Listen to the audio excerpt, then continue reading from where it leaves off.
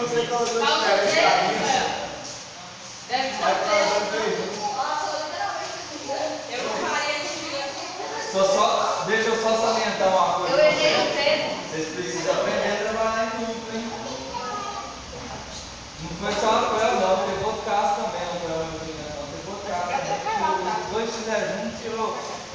Zezinho ela não deixa eles fazer junto, vocês ainda conseguiram colocar a resposta diferente. Não foi. Oi? Olha, eu fico pela minha intenção.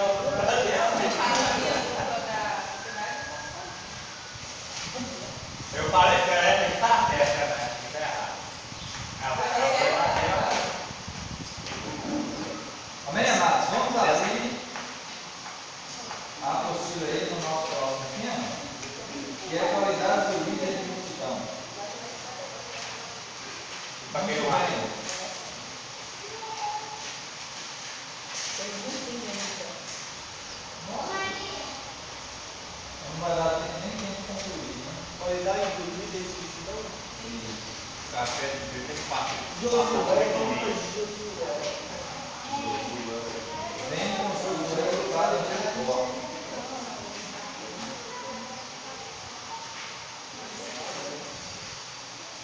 Todos encontraram? Amém.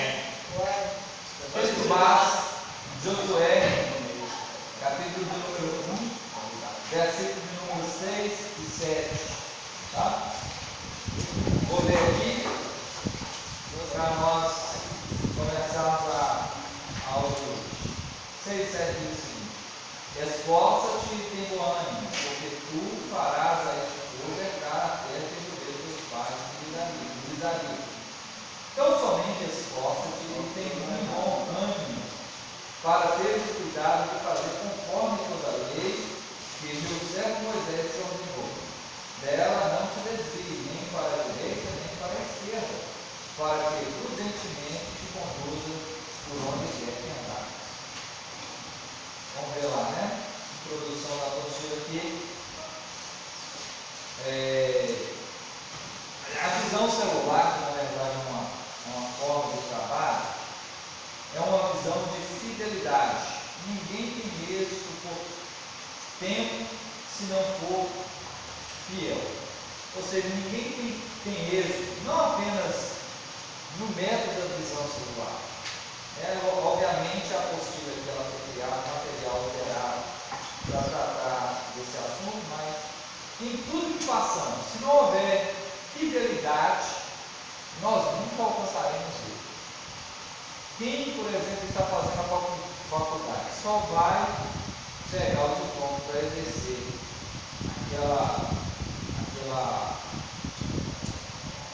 exercer aquela profissão, se for até o fim. Obviamente, se ele desistir no meio do caminho, tudo aquilo que ele trabalhou para conquistar vai rolar por água abaixo. Assim também é em todo segmento da nossa vida. Quando a gente começa a aula, começa a aprender, entra numa aula de música e não termina, começa a aprender um instrumento e não termina, talvez você consiga até fazer alguma coisa com aquilo, com o conhecimento que você alcançou, mas nunca vai conseguir chegar a níveis mais altos, né? Então nós precisamos aprender que a fidelidade é algo extremamente importante para a nossa vida cristã. Por isso que às vezes a gente vai logrando êxito na nossa vida cristã e depois a gente pode perder aquilo que foi conquistado, né? Vejamos alguns princípios para ser fiel, né? Um dos princípios apontados pela visão celular é ter célula, né? Mas, gente, nós já trabalhamos aqui com célula, nós estamos até um pouco parados, paralisados, mas a célula nada mais é do que uma estratégia, assim como já existiram outras estratégias no passado, tá? Que foram igualmente eficientes. Por exemplo, evangelismo pessoa a pessoa, ombro a ombro, né? Porque se não tivesse logrado êxito, não tivesse alcançado o resultado, nós nem estaríamos aqui. Nós somos frutos de estratégias lideradas por Deus a homens e mulheres que alcançaram essa estratégia e foram fiéis a ela. Alguém já teve curiosidade de saber como foi o campo missionário do Brasil, ou estudar como é que surgiram, emergiram as igrejas evangélicas, principalmente as mais antigas, as mais velhas aqui do nosso país? Não é? Alguém já teve curiosidade? Vou entrar só no detalhe da Assembleia de Deus. Foram dois evangelistas que cruzaram o mar e que vieram evangelizar o Brasil. E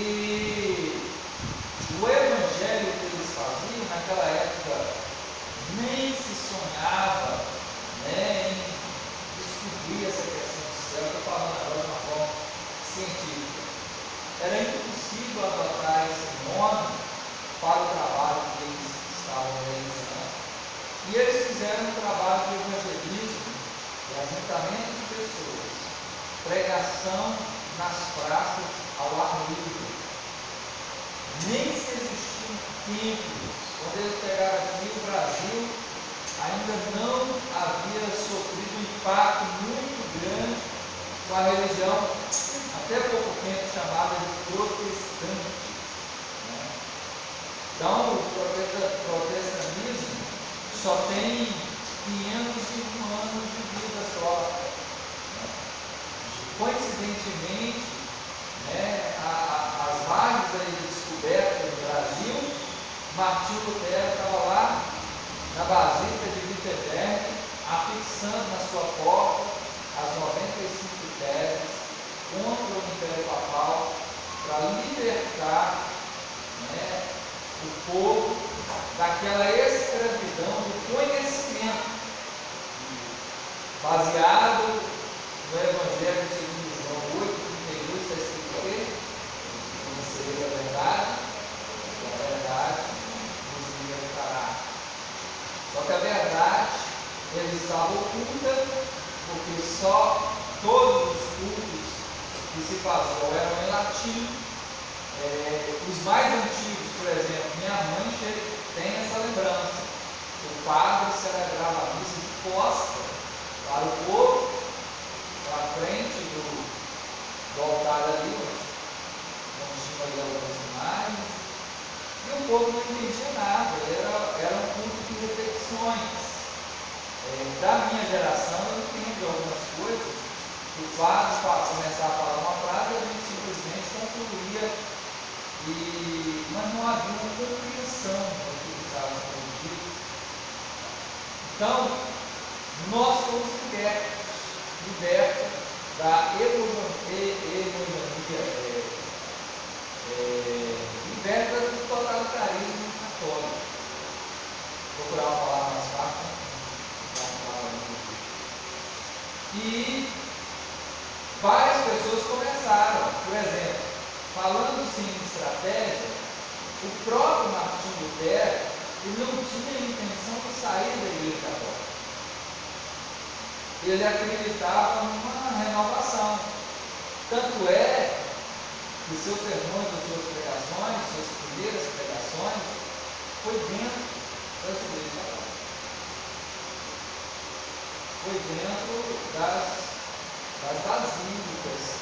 Obviamente, ele foi excomungado, ele sofreu umas sanções, e ele viu que era impossível fazer isso de dentro da entidade, de dentro da organização. Então, ele teve que sair dela e aí sim promover um movimento que foi conhecido como o movimento protestante, porque Martinho Lutero protestou contra os dogmas católicos que chocavam-se com a realidade daquilo que a Bíblia ensinava. E aí, graças a Deus, pessoas corajosas também tiveram ao longo do século suas estratégias. Eu quero enfatizar isso aqui porque a postura talvez pode bater muito em cima, ser incisiva a respeito da visão, de célula, de questão do G12 ou M12. E isso nada mais é que uma estratégia. Tá? Então, passar por essa parte, passar por esse comentário, vamos ver ali o segundo livro, também trata do método que a visão trabalha. P12. A visão é celular por dentro dos 12. Logo, todo líder que está na visão precisa trabalhar para formar seu governo. Aí eu acabei de citar em 12, a visão celular não é um método novo que nos está sendo oferecido ou ensinado. Temos um modelo a seguir e nosso modelo em tudo precisa ser Jesus. Hoje temos nos espelhado no testemunho de homens que em tudo têm buscado se parecer com o Mestre. O que devo fazer? Precisamos ser fiéis ao modelo que é Jesus e aos homens, os quais têm sido um referencial de vida de Deus para nós. Estou só contrariando aqui a segmento da apostila. Nós não podemos também nos assemelhar com o catolicismo, querendo trazer também da igreja o totalitarismo. Não. A estratégia é essa, desse jeito do certo. Primeiro eu tenho que lembrar o seguinte: Jesus escolhe 12 apóstolos. Alguém sabe dizer por que ele escolhe 12 apóstolos?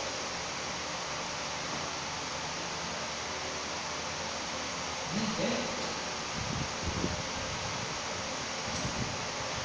Chuta aí, para não encerrar, ninguém vai deixar a prova. Por que Jesus escolhe 12 apóstolos? Por que o número 2?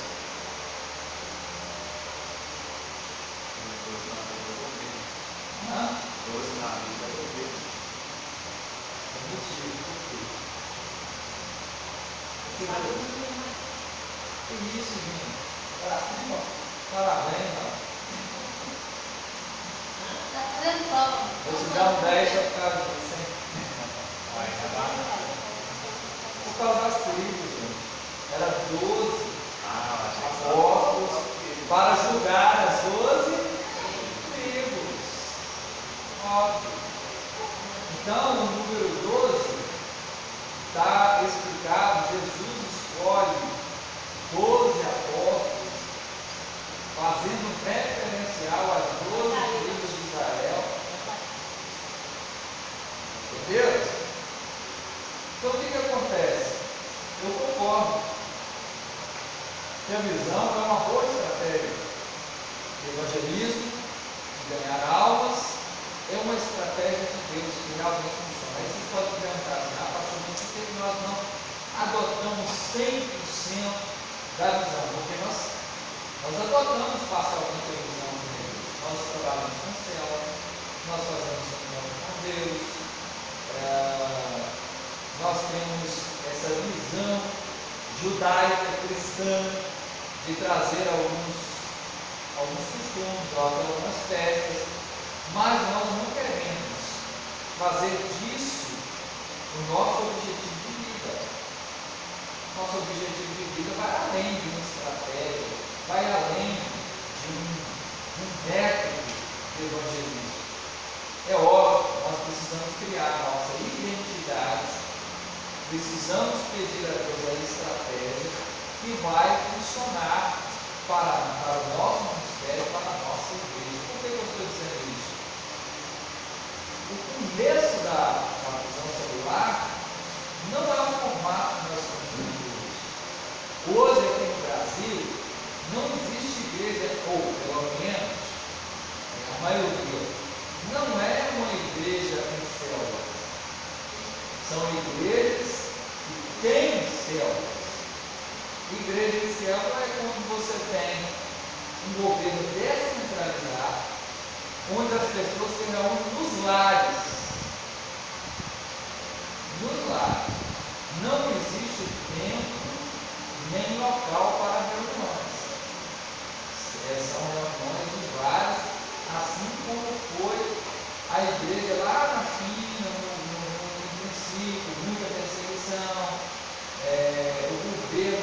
enfático em crescer que tinha prisão, sentenças de tempo na cadeia, até de morte. Então era tudo feito de uma forma muito oculta. Até mesmo você falar de Jesus para uma pessoa, você precisava ir com muita delicadeza para não correr o risco de ser preso, ser denunciado, ser preso, ser sentenciado. Então lá sim viveu o modelo de igreja de célula. Não existia templo, não existia local de reunião.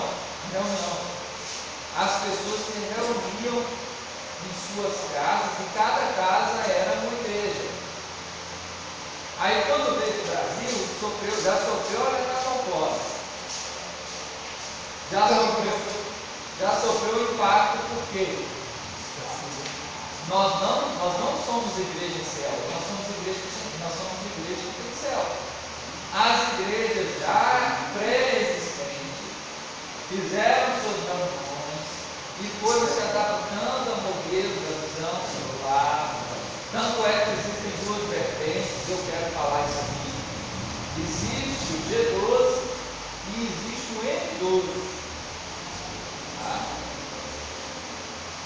O G12 é governado ou é idealizado, comandado pelo René de Nova, aqui no Brasil. O M12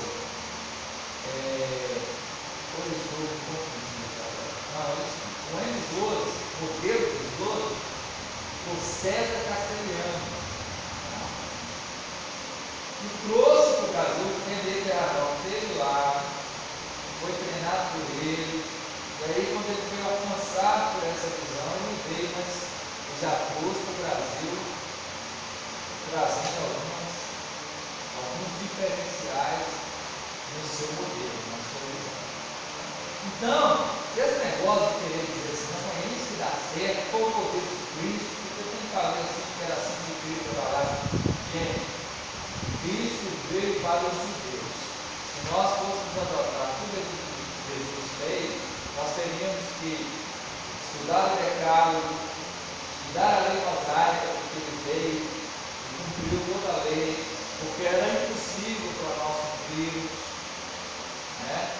Ele pagou os nossos pecados. Então eu não vou de forma nenhuma colocar filha na igreja, porque a gente tem que seguir o modelo, tem que seguir o G12, que é o modelo de Deus e o homem na terra.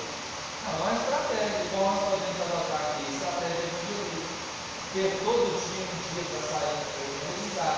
Termos culto na praça, como muitos já fazem, também é um modelo.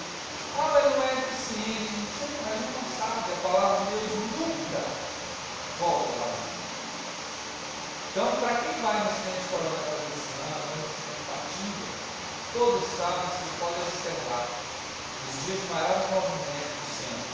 Sempre tem alguém com aquela caixinha de abelha ali, gritando, com Jesus, pregando, anunciando a toda criatura, todos que passam. Alguns estão lá no centro, às vezes só pagar uma conta e tal, às vezes senta, escuta, às vezes fica alcançado. Nós não podemos medir quanto que a palavra de Deus pode atingir as pessoas. E isso tem curto, médio e a longo prazo. Então, G12 é apenas uma estratégia. Amém? Mas de toda forma, nós precisamos continuar sendo fiéis. Fiéis a Cristo. Não vou dizer fiel ao modelo, não. Fiel a Deus. Tá? Vamos lá. Vamos andar. A prova não é atrapalhada. O virador é uma prova do bem. O líder de êxito não pode deixar de ter em sua liderança 4 qualidades. Vamos ver. Primeiro, fidelidade, né? A tua fidelidade estende-se de geração em geração. Tu firmaste a terra e permanece. Salmos 119, versículo 90. Todo líder deve ser fiel aos princípios visão. Escola. Questão: ganhar, consolidar, discipular e enviar. A estratégia é boa. E a estratégia funciona. Claro que nós já participamos de maneira totalitária e é muito boa. Eu não digo para sermos fiéis à visão do celular, mas ao ideal de ganhar, consolidar, que no caso é cuidar, discipular, é ensinar e enviar. Nós estamos fazendo exatamente essas coisas que eu digo exatamente. Vocês já foram ganhos por Cristo. Vocês receberam o primeiro leite, o leite materno, foram consolidados através dos sermões, através dos cultos, através dos estudos, através do encontro com Deus. E agora vocês estão na fase de discipulado. Vocês estão sendo ensinados, discipulados, para que possam ser enviados. Enviados a quê? Enviados a pregar. E não necessariamente tem que esperar todo o processo, não. Vocês já são enviados agora. Quem quiser já pode anunciar Cristo a qualquer momento. Desde o primeiro momento que ele recebe Jesus no coração, ele já pode anunciar. Vocês lembram da mulher do Monte Jacó, da samaritana? Tem encontro com Jesus. Jesus revela a ela o reconhece como filho de Deus, como esperado das nações, vai até a sua aldeia, já vai lá e já anuncia Cristo. Ela nem foi batizada, ela nem foi consolidada, ela nem foi discipulada. Ou foi tudo isso de uma forma bem sintetizada, bem rápida e objetiva, e ela já foi enviada. Já saiu dali. Chega um homem que a gente ouve falar que ele vivia a terra há muito tempo. É o Messias. Tive um encontro com ele lá no poço do pai Jacó. Todo aquele horroroso, eles foram lá, fizeram a sua experiência, depois eles voltaram dizendo o seguinte: olha, eis que agora o conhecemos, não ouvi falar. Nós nos encontramos com ele, ele vem da nossa volta. Estão vendo como é que é? Então, assim, precisamos ser fiéis a princípio, sabemos que nem todo mundo vai responder aos processos da mesma rapidez, com a mesma agilidade e com o mesmo efeito. Mas a estratégia é básica. Precisamos ter força. Finalmente, 2 aí, tá? Fortalecei-vos no Senhor e na força do seu poder. Efésios 6, 10. Como líder, muitas são as situações e adversidades que surgem, e é necessária força para enfrentar e vencer cada uma delas. Irmãos, nossa vida cristã não é fácil, e principalmente quem lidera. Sabe por quê? Todas as vezes, e já está embutido na nossa mente, todas as vezes que nós vamos ouvir falar assim: fulano, você está sendo separado para ser líder. Você está sendo separado para ser pastor, líder de louvor, líder de dança, líder de casais, líder de homens, líder de mulheres, líder de céu. Qual que é o pensamento que passa pela nossa cabeça de forma bem consciente? Eu serei manda-chuva. Vou mandar nas pessoas, elas vão me obedecer, eu vou ser servido, eu vou ser honrado, quando na verdade eu preciso entender que eu estou recebendo uma missão, um trabalho árduo e difícil. Por quê? Você liderar no mundo é bem mais fácil que liderar no mundo. No mundo a pessoa tem vínculos que vão lhe trazer prejuízos materiais. Vou dar um exemplo. Eu sou encarregado da empresa onde trabalho. Sou líder. E se eu digo a um funcionário, fulano, não faça isso, eu faço aquilo, e ele não obedece, tem os trâmites legais onde eu posso sentenciar uma punição. Ó, fulano, eu estou te dando a advertência verbal. Eu posso dizer na minha mão, fulano, faça isso agora, você está advertido. Se não me obedece, fulano, eu vou te dar uma advertência por escrito. Escrevo lá a advertência, eu chamo as duas testemunhas, peço para assinar. E eu falo assim, fulano, você está advertido por escrito. Faça. Não. Então a advertência agora é por balão. Você pode ir embora para casa e criar a sua cabeça. Ele chegou de volta em empresa. Fulano,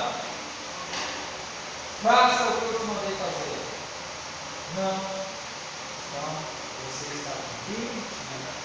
Porque você está sendo insubordinado. Agora na igreja, fulano, ô meu filho, pelo amor de Deus, faça isso não. Isso é contra a palavra de Deus, tá? Se a pessoa quiser, amém. Se ela não quiser, Amém. Amém. Amém.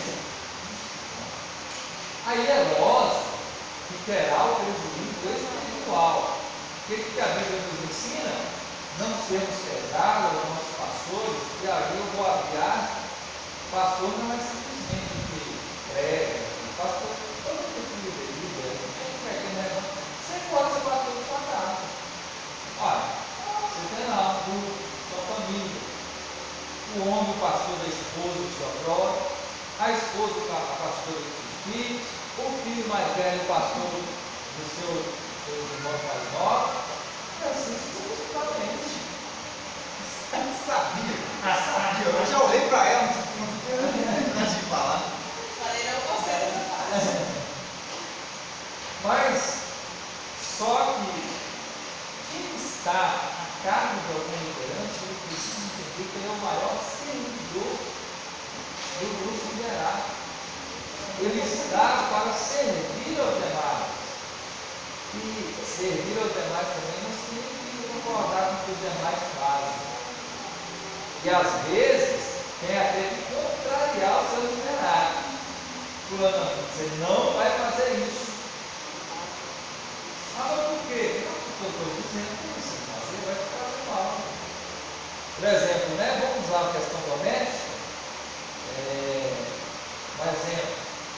A mãe está lá fazendo comida e chega a criança, vai colocar a mão na panela quente. Bebê, não faça isso. Não coloque.